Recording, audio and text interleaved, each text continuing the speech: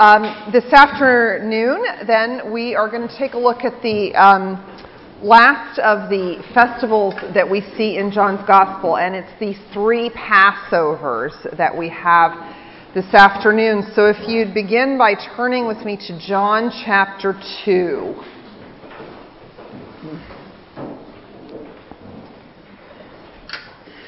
So this is the first of these three Passovers. It's the sort of smallest of the three in John's Gospel.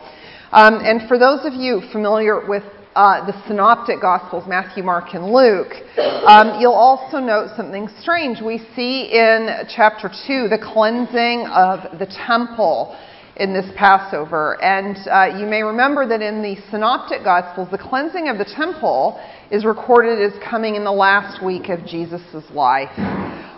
So there's a lot of different scholarly theories on why that is, and I'm not going to go into it because we just don't have time. So that's something for another day. Ask Deborah when you.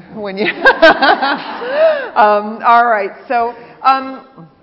But this first Passover is interesting because although the Passover itself takes place in just these, kind of in chapter 2:13 through chapter 3, it actually continues into chapter 4 and the passage that Deborah read this morning from the Samaritan woman at the well. So we're going to kind of look at what this Passover is telling us. So here in chapter 2, verses 13 through 22, we get the cleansing of the temple. And it's, of course, he starts out with a bang, right? He's just begun his adult ministry, and he doesn't start out slow and ramp up. He just goes right in to Jerusalem, to the temple, and he says, I'm here, game on. And of course, we know, because we also get to read the first part of chapter 2, which is the wedding of Cana, we know that the Messianic bridegroom is here. And again, speaking of imagery throughout the Old and New Testament, one of the common images for God in relationship to Israel was God as the bridegroom. And the wedding at Cana and his provision of the wine, which was the bridegroom's responsibility, is basically saying God is here.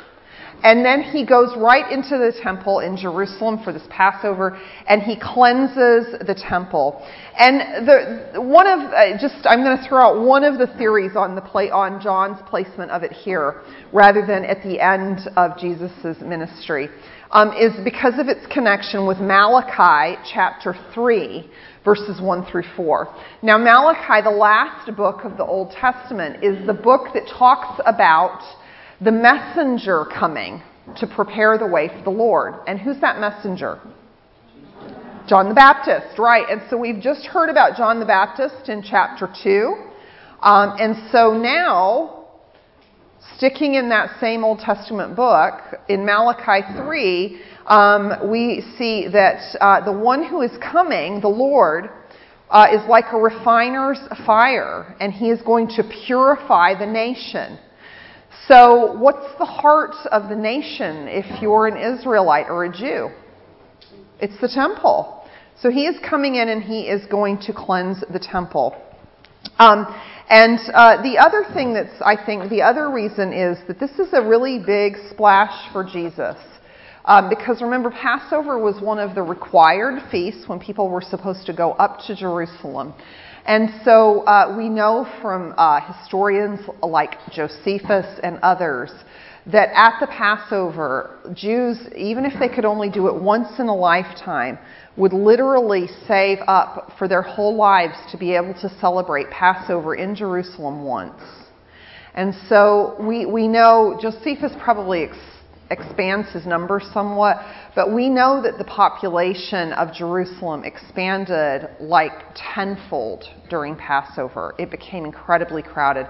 So Jesus is announcing to the entire people, and all these folks were going to go back to the Jews in dispersion all over the known world, to say, guess who's here? Part of the cleansing of the temple is this whole problem with the traders and the money lenders. And Jesus basically drives them out. And this quote from Psalm 69, verse 9, "Zeal for your house will consume me."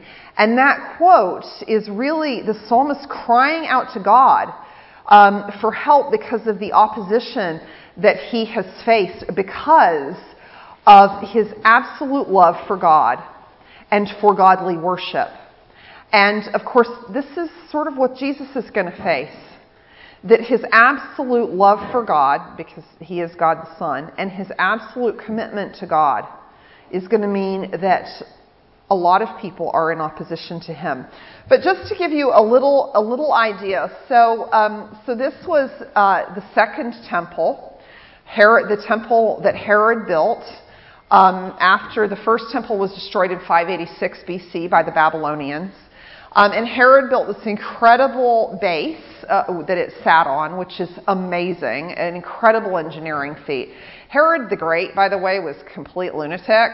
In fact, one of the great quotes from him by a Roman emperor was that it was better to be Herod's pig than Herod's son. And in the Greek, it's a play on the word son and pig, because Herod wouldn't touch a pig because he didn't want to be seen to be breaking kosher rules. But Herod liberally killed many of his wives and a whole lot of his children if he thought they were trying to gain any power. He was kind of a nutso, but he was an amazing engineer. So, the temple was one of the things, the second temple that he built. So this huge platform, and then on it sat the temple itself. And right down here were the mikveh baths, and this is going to become important in the third Passover. And these mikveh baths were kind of gross. I love to share this because I teach, junior high and high school boys a lot, so they love sort of vaguely disgusting facts. So a mikveh bath was a Jewish ritual bath that you would go in, and it was a way of kind of sort of washing off some of your exterior sins before you could go into the temple. And there were lots of different rules surrounding when you use mikveh baths.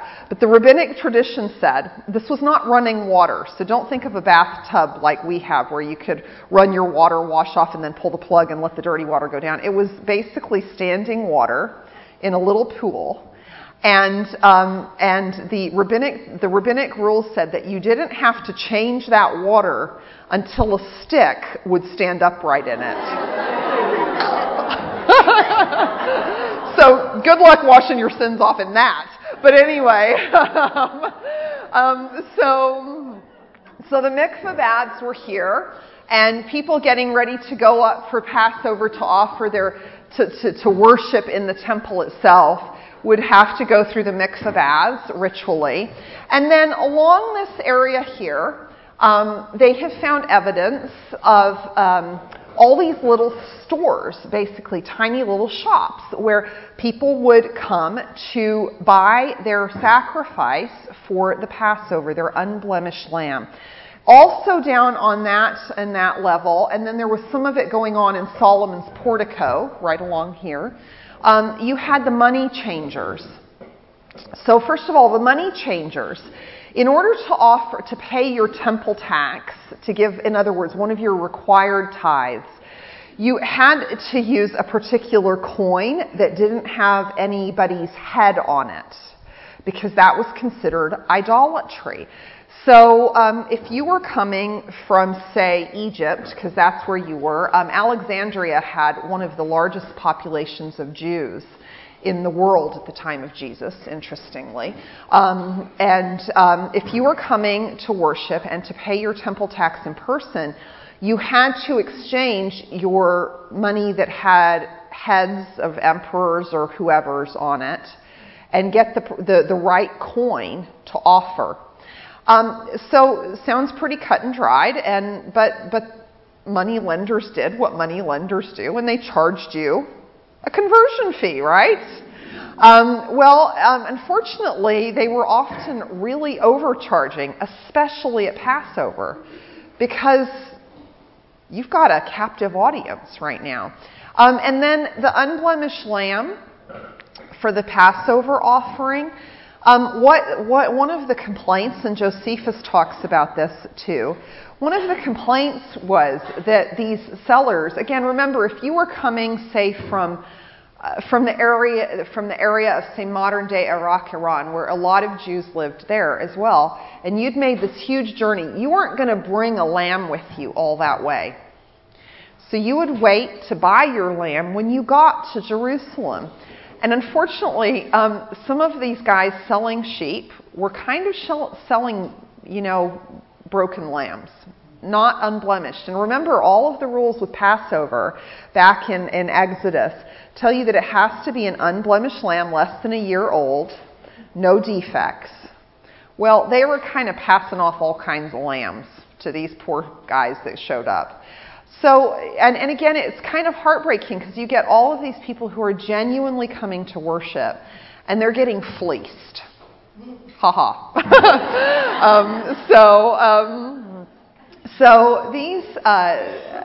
So Jesus really, this is what he is. He's like, absolutely not. I'm having none of this.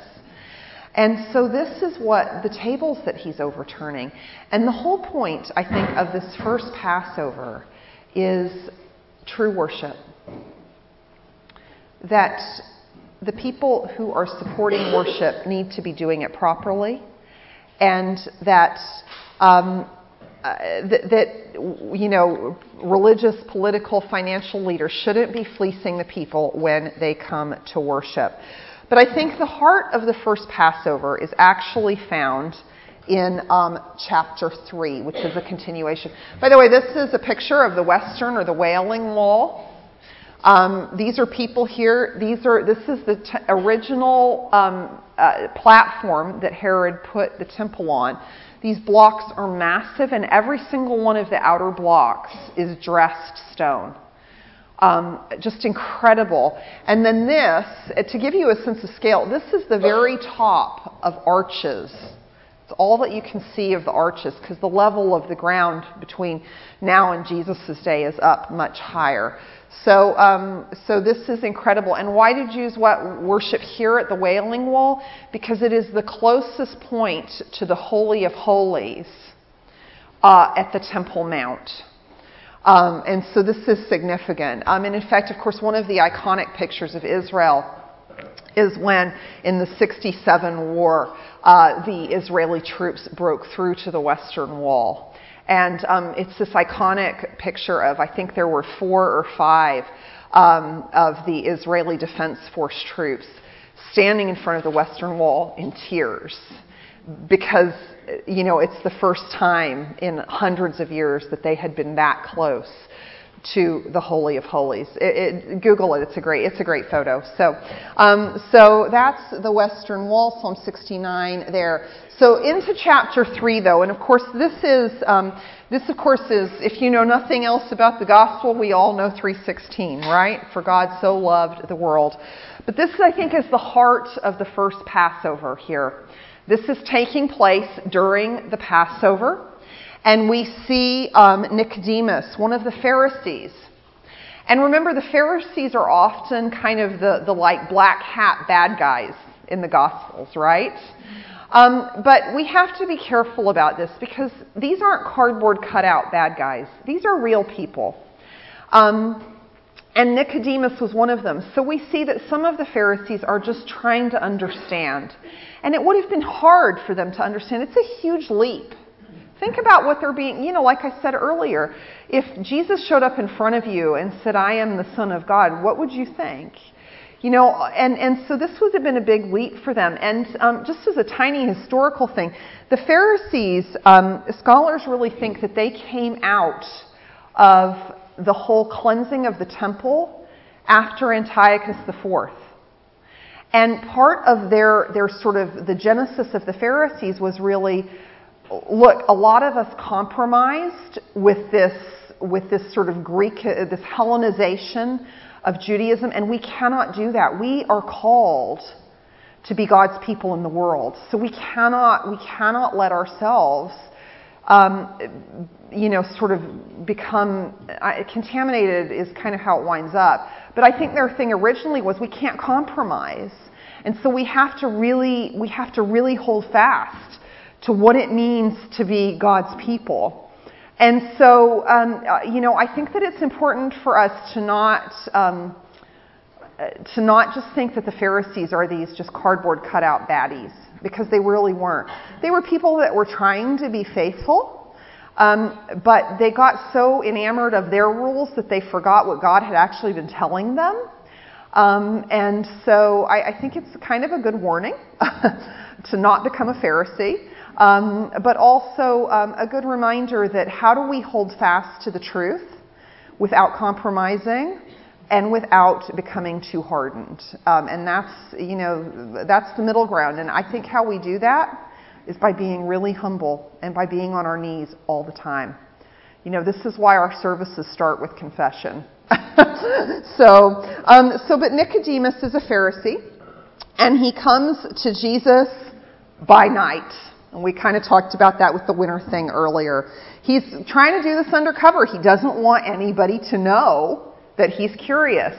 And this whole discussion ensues about water and the Spirit. And I don't really have time to go into all of it. There are a lot of connections here with the end times, basically, with God at the end, when the day of the Lord, when God comes. He is going to pour out the Spirit of God and renew and refresh His people, cleanse them from their sins.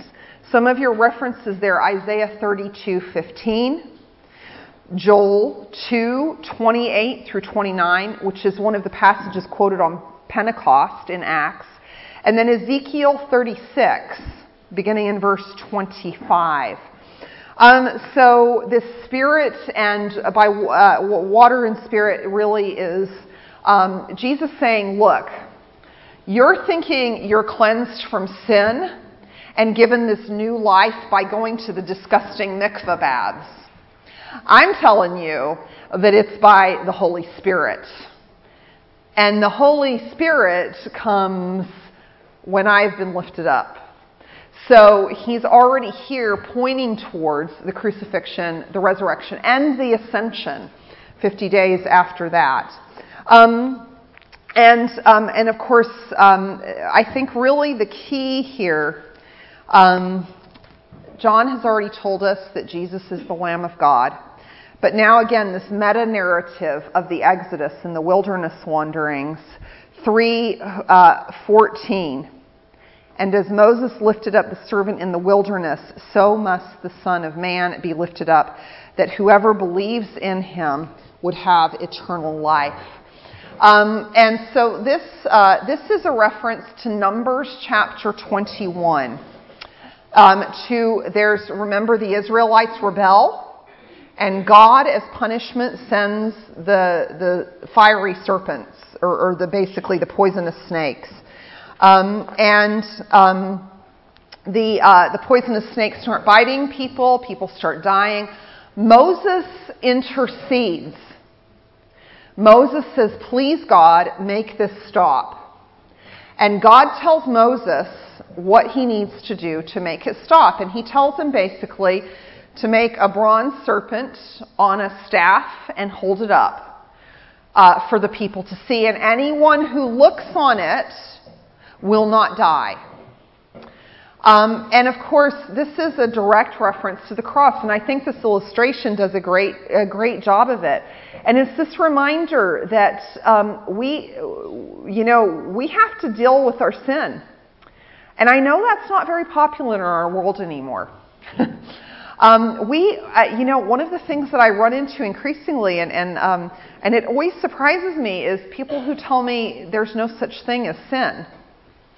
And I'm like, then you don't know me very well. But we have to be willing to confess and repent. And of course, we also know, like 2 Corinthians 5 says, for God made him, Jesus, who knew no sin, to be sin for us, that we might become the righteousness of God in him. And so I think this is a great illustration of what Jesus is saying here in 3:14, but that is referencing back to those wilderness wanderings. if we really want to be saved from the judgment on our sin, because that's what those fiery serpents were, we're going to have to look to the cross. Because this serpent, does it really take away our sin? It's a bronze statue. And last time I checked, I didn't have any statues in my house that could take away my sin. And so Jesus, though, does take our sin, and he is lifted up for it. And when we look on him and accept him as our Savior, then we are saved. And not just for a time, because remember, all these folks who were in the wilderness looked on the serpent and lived. What's the other part of this judgment, though? They still don't get to go to the promised land. They still don't get to go to the promised land. It's only with Christ that happens. So this, I think, is really the heart of what Jesus is telling us in this first Passover. That he is the one who is going to save us from sin. That he is the one who's bringing about true worship. And this then continues into chapter 4. And this is also, I know we're kind of getting a little bit out of the Passover directly, because Jesus is now on his way home after the Passover. And he's going up, he's decided to walk through Samaria, which was kind of unusual. Usually they'd come out and go up.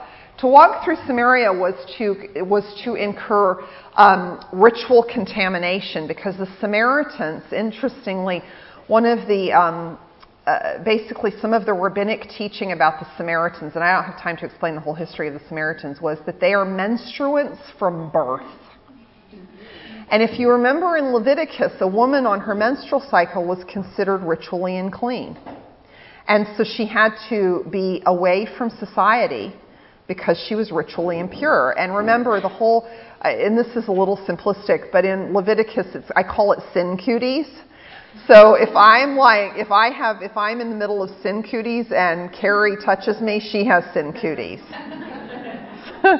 And now we've both got to deal with it. So this is what they said about the Samaritans. So for Jesus to walk right through the middle here is pretty radical. But he does this, and of course he has this encounter with the woman at the well, and the passage on the living water, which again references back to the wilderness wanderings and to God saving his people there.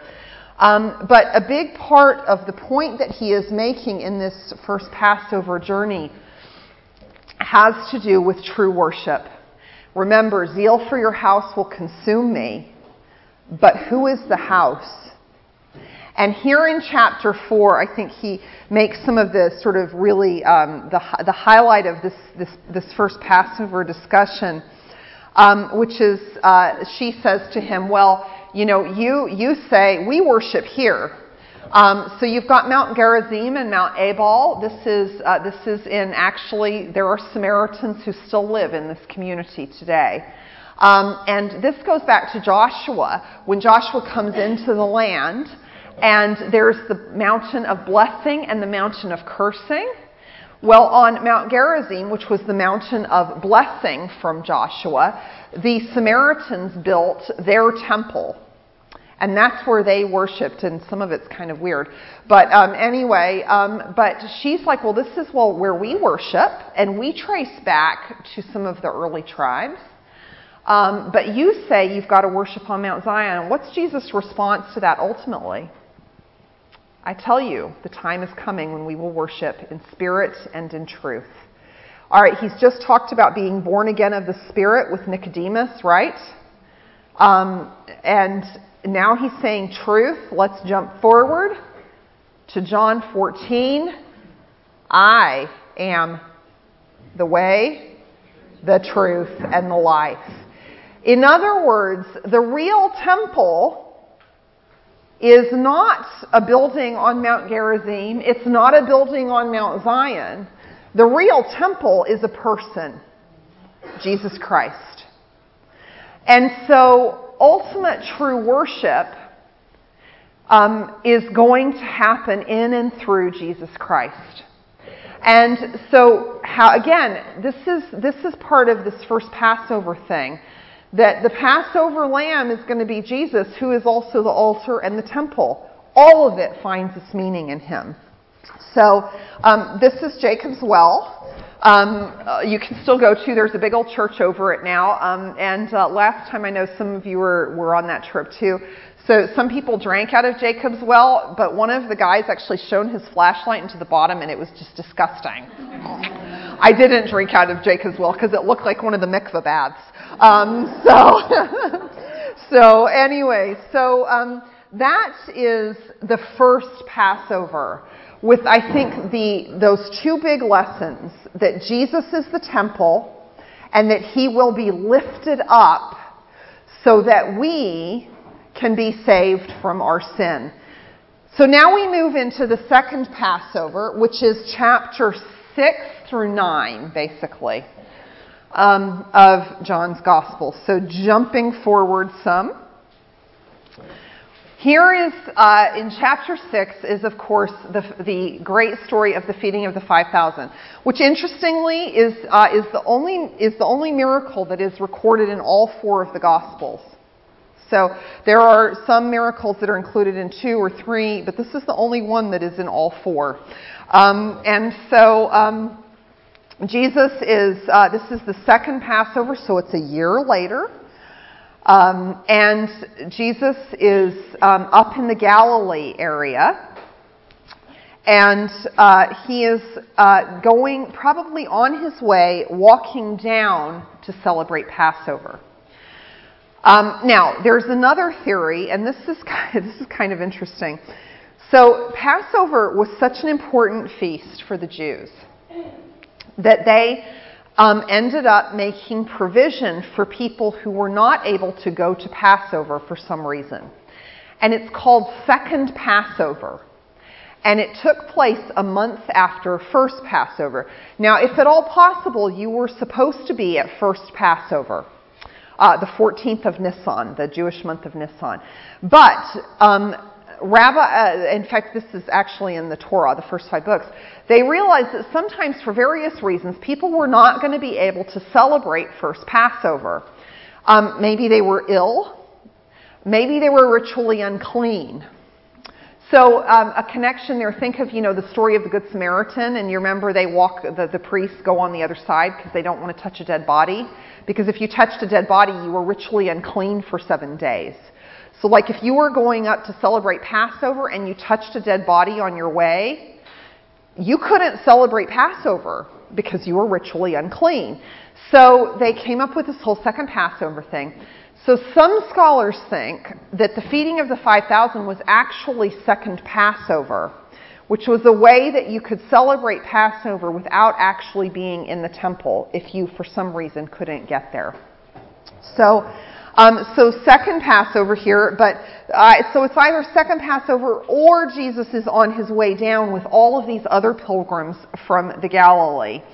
And they're all following him. He's doing some teaching, as we know. There's a whole bunch of people there. And he says, we should give them, Jesus says to Philip, this very leading question in verse 5, where are we to buy bread so that these people may eat? Because he's testing them. And Philip's like, I don't know. Plus, even if there was a food truck around, I don't have nearly enough money to cover all of this. And so then, of course, we get the little boy with his 5 barley loaves. Barley was part of the first harvest of Passover, but it was also the food of the poor. Only the wealthy could afford wheat. The poor ate barley. So this gives us a sense of the community gathered here. And he feeds them. There is enough for everybody. And they gather in these 12 baskets full. And these 12 baskets full really are a symbol of the gathering in of the 12 tribes, which had been dispersed first by the Assyrian destruction of the northern kingdom in 712, then by the Babylonian destruction of the southern kingdom in 586. And so the gathering in of these 12 tribes were viewed by the Jews in Jesus' day as part of the end times God gathering in all of the tribes again, to bring them back to worship, to bring them back to be his people. And so this ingathering is a sign that the day of the Lord is approaching. It's a symbol of God gathering all of this in. And so there's that element. But there's also something else, and it has this connection with the wilderness wanderings, because they believed that this ingathering would happen when the prophet like Moses came. Deuteronomy, the end of Deuteronomy, is that God's promise that one day he will raise up for his people a prophet like Moses, who will lead them in a new Exodus, which connects with Isaiah chapters 40 through 55. And Jesus now is saying, the prophet like Moses is here, but I am a better prophet than Moses. And again, think about what I talked about Moses giving the law versus Jesus basically agenotoing truth and grace. Moses basically told the people, God is going to send us manna from heaven. Jesus says what? I am the manna from heaven. Again, degree and function is exponentially higher than anything that Moses could do, because Moses was just a person. Jesus is God the Son incarnate. And so and the other thing that's interesting is, what was true about the manna during Moses' day? It didn't keep, did it? You got it for one day, and if you tried to keep it, what happened to it? It got bugs, right. Jesus is gathering in 12 baskets full. And this is a sign of those end times and of the gathering into God's kingdom, into God's heavenly kingdom, where there is no, as Revelation tells us, death or decay or sin. So this ingathering that points us both backward and forward to what Jesus is doing. And then, of course, in verses 16 through 21, Jesus does what after he feeds the 5,000? He walks on water. All right? I've got to tell you, I can't do that. I'm assuming none of you can. Jesus can. Why? Because he's God and has control over all the forces of nature. But it's a reference, there's a great connection to the walking on water to Psalm 77. And Psalm 77 is in part a recounting of the Exodus and wilderness wandering. And it talks about Moses leading the people. With your strong arm, you redeemed your people. Your way was through the sea, your path through the mighty waters. Yet your footprints were unseen. You led your people like a flock by the hand of Moses and Aaron. Well, Moses and Aaron participated, but who was the one who made the path through the sea? God. Who is the one who is now walking on the water, footprints unseen? Jesus, who therefore is God. This is just the drumbeat of John's Gospel. And so we get the walking on the water. Another quick connection, we're told in 6:21, and immediately they reached the shore. So as soon as Jesus got in their boat, immediately they reached the shore. And this is a connection to Psalm 107, verse 33. And it's this wonderful, and some of you may know it, so that some went down to the sea in ships. And they come into this big storm, and they finally pray to God, and immediately, upon praying, they reach the shore. So this is part of that as well. When God is brought into the equation, immediately we reach the shore. Now, 6:25 through 59 is what's known as the Bread of Life discourse, and it follows directly from the feeding of the 5,000. And again, much of this has to do with God's provision of quail and manna for the people when they are walking through in the wilderness wandering for those 40 years. And he says in 6:27, "Do not work for food that spoils, Again, referencing the manna going bad if you tried to hold on to it. But also referencing, get your priorities straight. God should be our priority, not other things. That's our first priority is God. And then he goes into an extended teaching which gets increasingly difficult. It's difficult for us to read. Imagine, and we live this side of the resurrection. And I know not everybody here is Anglican Episcopalian, but it's even difficult for us to read, and we do go to communion a lot, right? But imagine how what Jesus says in these verses would have sounded to a Jewish ear. And it's pretty shocking, and you can see why it shocked the people that heard it. So he starts this teaching, and what is, verse 30, what is the sign that you do? And they ask him specifically, our fathers ate the manna in the wilderness. He gave them bread from heaven to eat.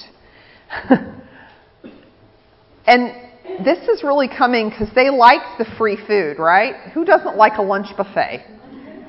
And they're kind of hoping this keeps up. And Jesus said, truly I say to you, it was not Moses who gave you the bread, but my Father gives the true bread. For the bread of God is he who comes down from heaven and gives life to the world. Give us this bread always. And of course, this echoes the Samaritan woman, right? So I'd like that water. She doesn't totally get what he's saying, but she's like, that sounds good. Plumbing, indoor plumbing is probably what she's thinking. They're thinking, a cook, a home chef, awesome. But then Jesus says in verse 35, I am the bread of life. Whoever comes to me shall not hunger, and whoever believes in me shall never thirst.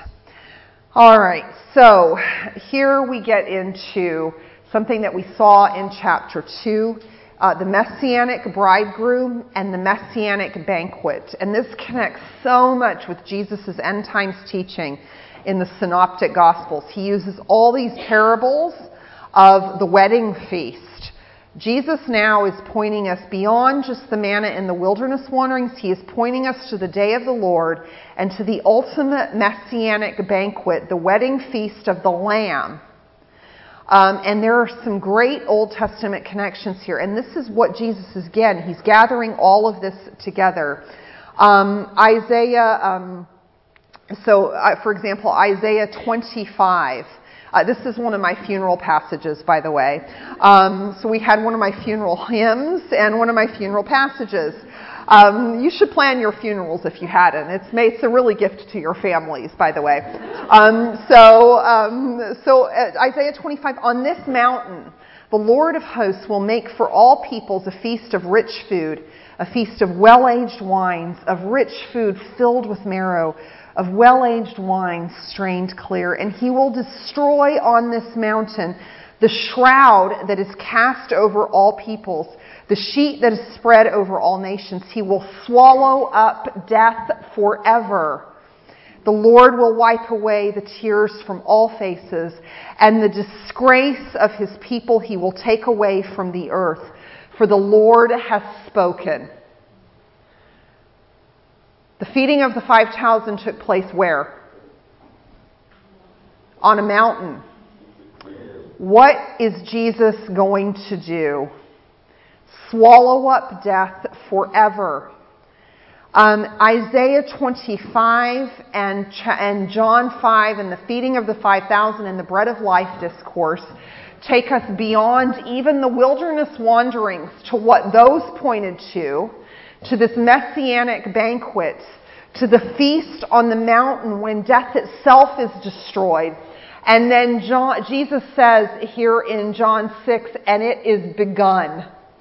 It has happened. And of course, where there will be no more death and no more tears takes us where? Revelation. Right. Ladies, I love getting to teach the Bible.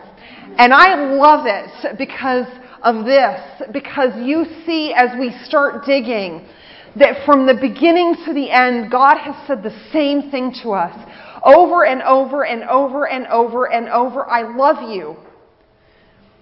The Jesus Storybook Bible, I love the way it puts it. God's never giving up, never ending, chase you to the ends of the world love. And He will keep saying it until the very end. This is what Scripture says. And we have to learn to read Scripture forward and backward to really get the meat, to really feast on all that God is telling us. That from the very beginning, He has been saying, I have a plan for you, and it is good. And so in this, we go all the way back to Exodus, and we come into the prophets, and we come into Jesus, and we go to Revelation, and all of it, God is saying over and over and over again, I will cleanse you from your sin through Jesus Christ because I love you. He has said the same thing. And, and part of what I love is I just hope that you all go away and are like, ooh, there are connections.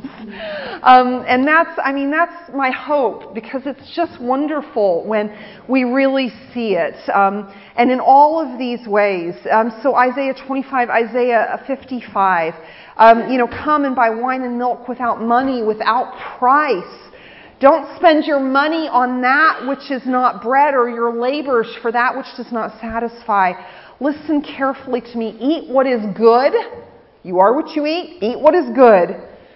And then in verse 3 of Isaiah 55, he tells us what that good food is. Incline your ear to me. Listen so that you may live. Is not that what Jesus has just repeated in John chapter 6? I am the bread of life, which I give you without cost, and if you want to live, you have to eat of me. And then, of course, he ramps it up as chapter 6 continues to the point that he says something that is very, very shocking. Beginning in verse 53, Jesus says, truly, truly, listen up, I say to you, unless you eat the flesh of the Son of Man and drink His blood, you have no life in you. Whoever feeds on my flesh and drinks my blood has eternal life, and I will raise him up on the last day. For my flesh is true food, and my blood is true drink. Whoever feeds on my flesh and drinks my blood abides in me, and I in him. It's a little discomforting for us to read that, isn't it? I know whenever I teach this to a youth group, I'm kind of like, I wonder what they're going to go with this. And to be honest, we live in the age of zombies, so that's usually what the youth group boys come up with. That is not what Jesus is saying. One of the charges against the early church actually was that they were cannibals, because their services were often hidden because of persecution. And so people just got bits and glimpses, so they thought that we were actually eating each other or something. Jesus is speaking metaphorically here. What's he saying? Faith, right. Now, but what is interesting in John chapter 6, it's a little different than we're going to see in the third Passover.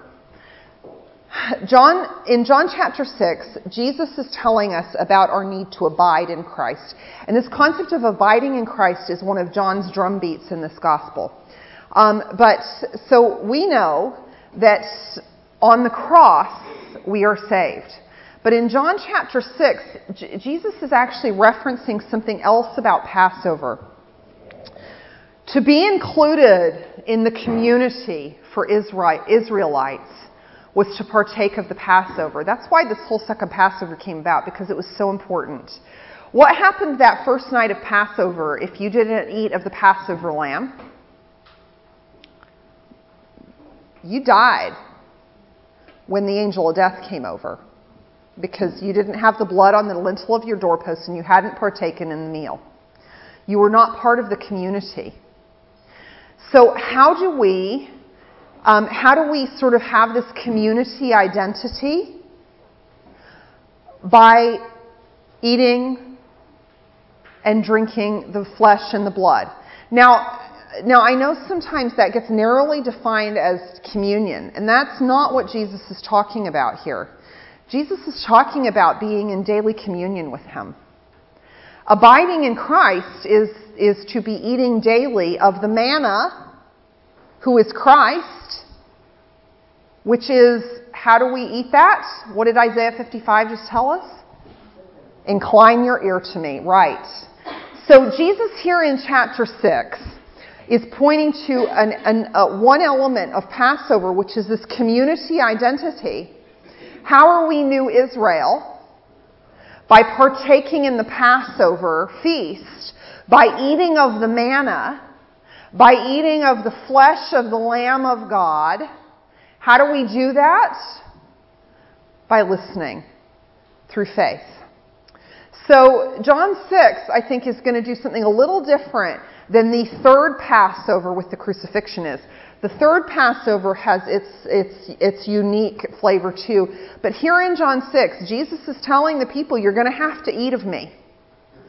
And so one of the interesting things that we'll see as we get into the third Passover here is that John does not include the actual meal of the Last Supper. The Synoptic Gospels do. Matthew, Mark, and Luke all have the Last Supper meal, which then Paul picks up on in Corinthians. This is my body, which is given for you. This is my blood, which is shed for you. Drink this for the remission of sins.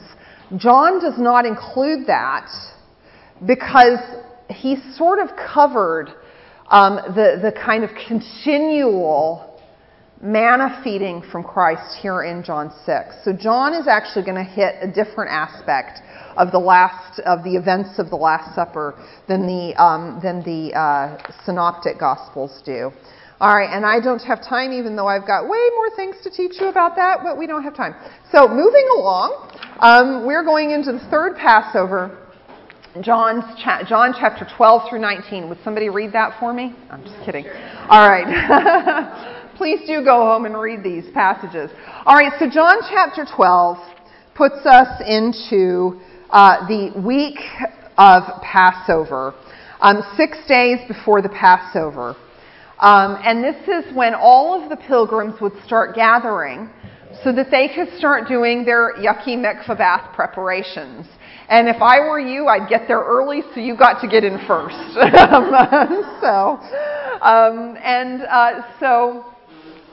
They would gather, they would find places to stay, they would start their ritual preparations, they would start making preparations for the meal, etc. And Jesus, though, we see in this week before the run-up, he doesn't do any of that. Why doesn't he do the mikvah baths? Right, he's sinless. He is the unblemished lamb. He doesn't need to go into a mikvah bath because he is sinless. But everybody else is gathering for that. Instead of him going to a mikvah bath, what does Jesus do? He is anointed by Mary for his burial. Right. So Jesus, his preparation for the Passover is the preparation for his execution. That's what Jesus is already focusing on. So we see that in the first part of chapter 12. Then as we move into verse 12, we get the triumphal entry. Okay, so this is one of my favorite passages. So the triumphal entry, Jesus enters Jerusalem from the east gate, from basically the area just around the Mount of Olives through the east gate. So he would have been coming in this way through these gates here. And I've got to go on a rabbit trail because I love this bit. In Zechariah and also in the book of Ezekiel, we get two different images. And in the book of Ezekiel, he is given this vision of the Shekinah, the glory, the weight of God coming back in in the renewed Jerusalem and into the basically the temple, God's temple, and he comes in from the east. In Zechariah, we're told that he enters from the east, but there is an earthquake and the mountains on that side split in two, and he enters. The way is made straight, and he enters with the armies of God. And it is this incredible imagery. And Jesus enters from the east. And what is he saying by that? The day of the Lord is here, and God, your God, has come, and he is going to enter his temple. And but you'll notice in this picture now, I know it's probably not really clear at the back, but this is walled up now, and it was walled up after the Islamic conquest of Jerusalem, and they put a cemetery in front of it, because they wanted to basically tell the Jews, your God is never going to come because he can't come through the uncleanness of the cemetery, and if we brick it up, he can't get in. So just abandon hope, all of you. But of course, we know that God can, as we see on the day of the resurrection, God can walk through walls. So I'm not so worried about that. But anyway, so he comes in, and of course, the people scatter their palm branches. This again takes us back. The palm branches take us back to both of the feasts that we've already talked about.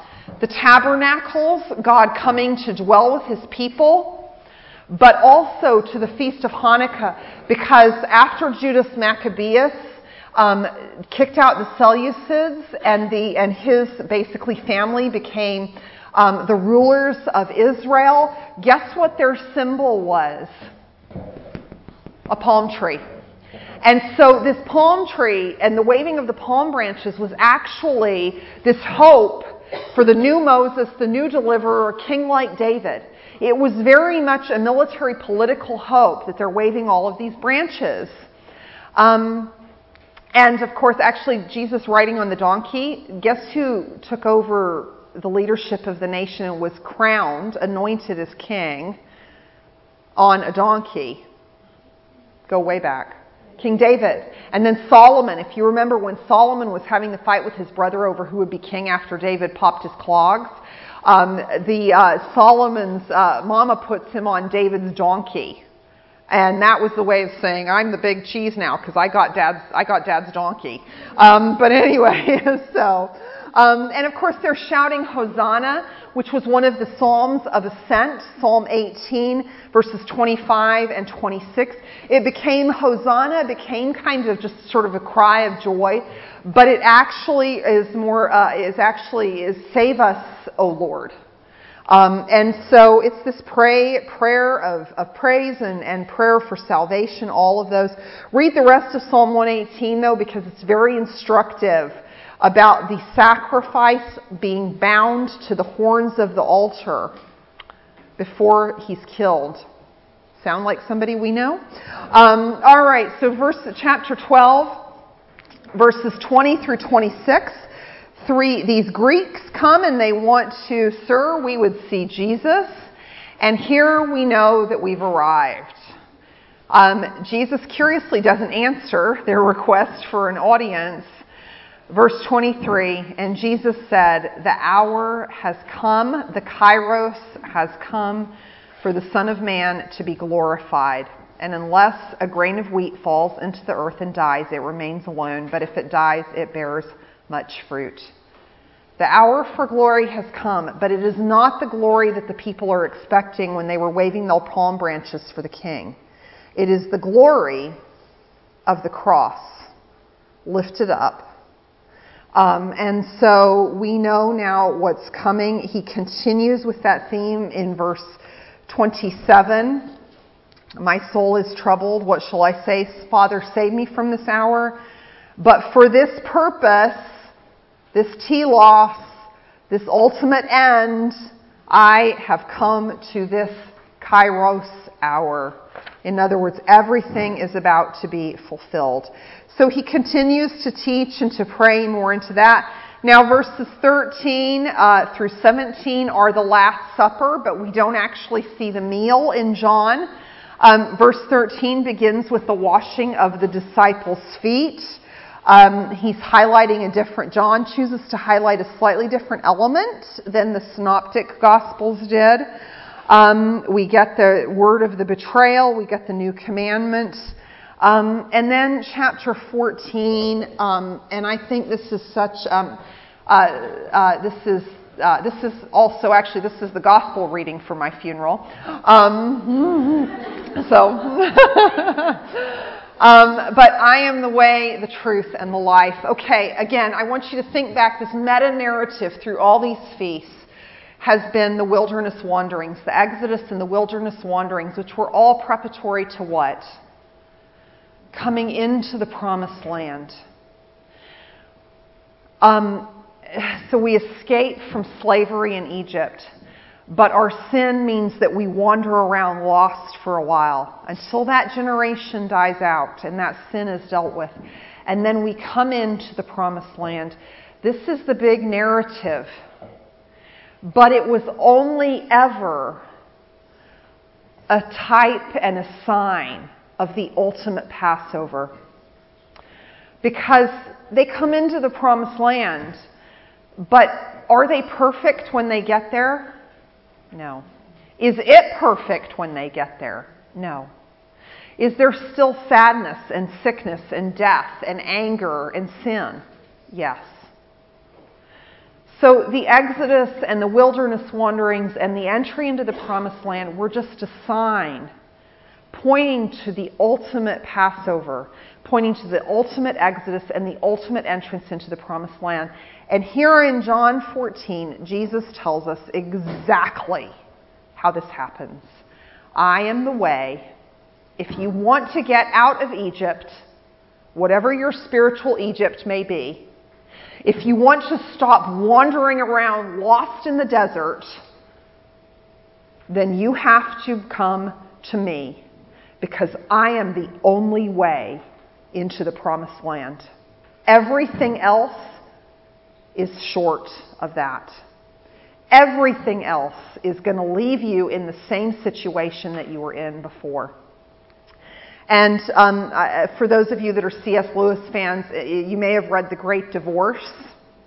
Well, I love that book. It's kind of a little bit of an allegory on heaven and hell, but I think it really teaches us something kind of interesting here.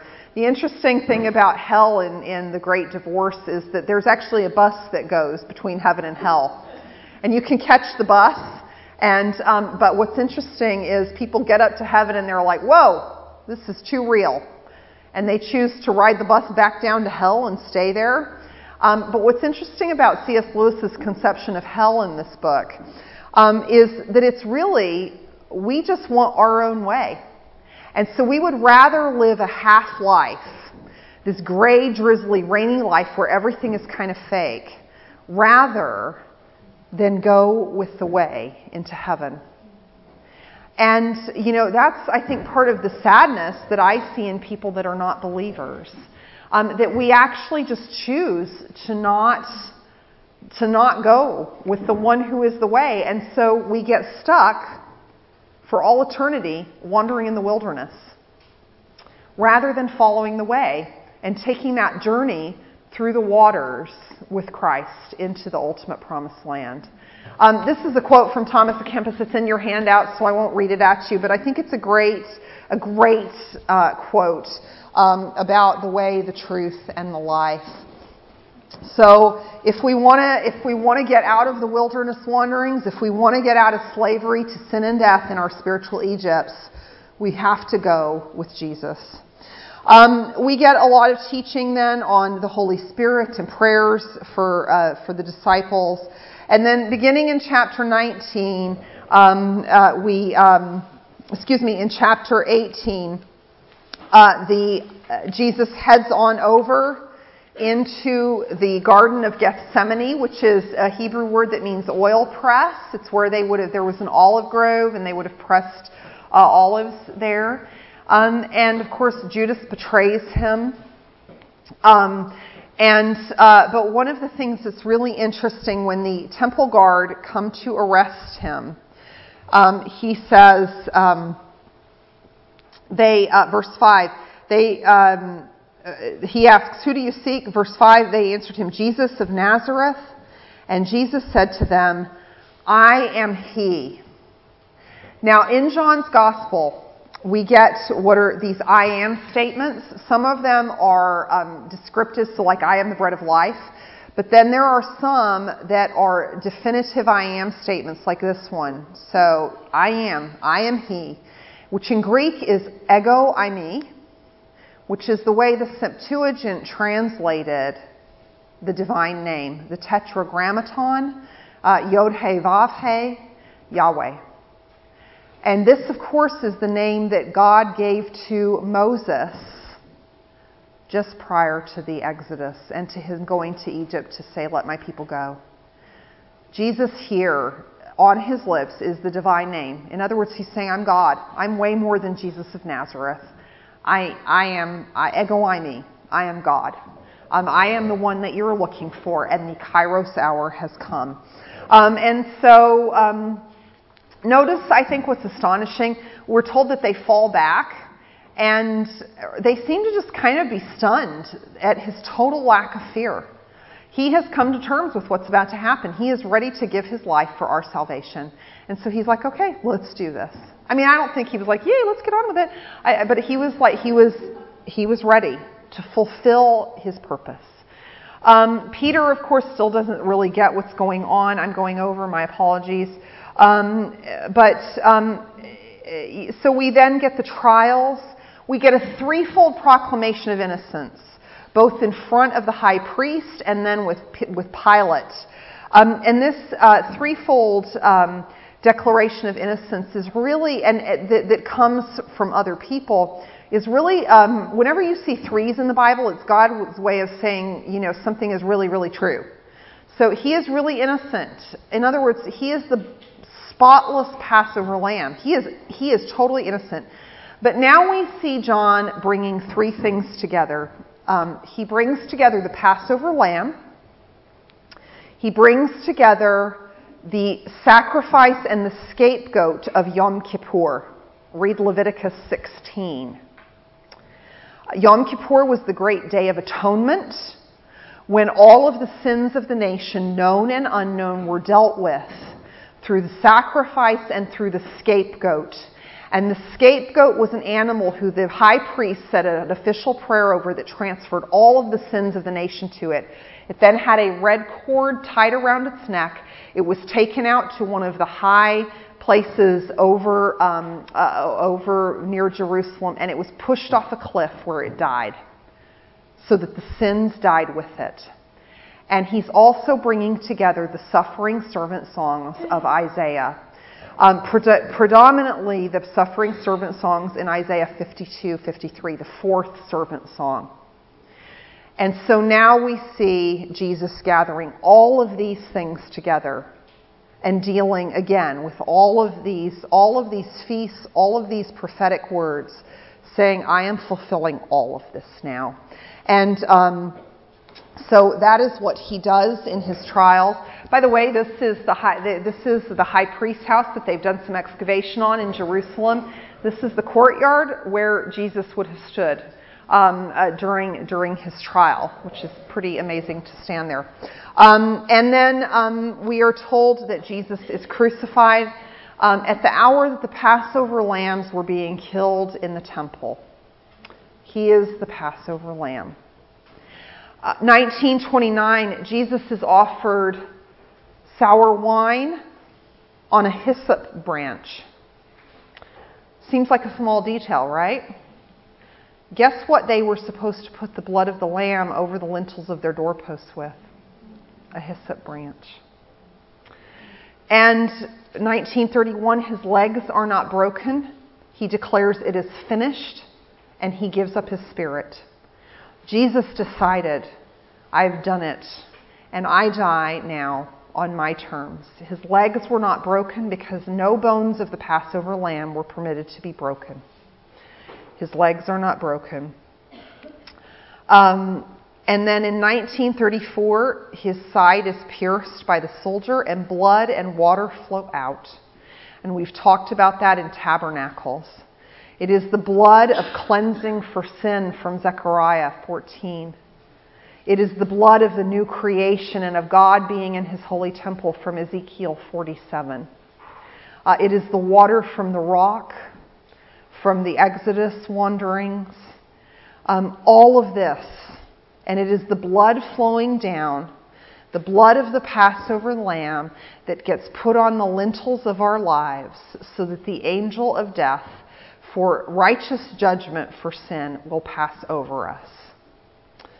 1938 through 42, his body is taken off of the cross and he is buried in a new tomb. And it's the tomb of a rich man, Joseph of Arimathea. Isaiah 53:9 is your cross-reference there. And it's in a garden. We're told that his tomb was in a garden. And the resurrection happens in that garden. And this takes us all the way back to Genesis chapter 3. And it takes us all the way forward to Revelation 22. It takes us all the way back because where did the first sin happen? In a garden. Because the people were not obedient. And the judgment for sin was that they were expelled from the garden. Jesus now, both in Gethsemane and in the garden of his death, was perfectly obedient to the Father, and he dealt with our sin because of that. He who knew no sin became sin for us because he was obedient to the Father. What Adam did not do, Jesus did perfectly. And so with this garden and then with the resurrection, and then we come, of course, into the new creation with this river running through the city of God that gives life to all of these trees, also Ezekiel 47, the water that will refresh and renew the world when God's kingdom fully comes. In other words, the curse has been dealt with because of his death on the cross. He is the new and better Adam, as Paul will tell us. And so in the 3 Passovers, Jesus tells us all of these ways that he fulfills Scripture. In Tabernacles, he did that. In Hanukkah, he did that. And now he tells us, with the resurrection in the garden, that the curse is undone and that we are now moving towards that ultimate kingdom of heaven and that the city of God, where it tells us there will be no sun by day nor moon by night, because God himself will be in their midst and he will be our light. He is our light. He is our living water. He is our bread from heaven. He is our Passover lamb. He is our suffering servant. He is our manna. He is our all in all, as the hymn goes. So thanks be to God for Jesus Christ. Amen.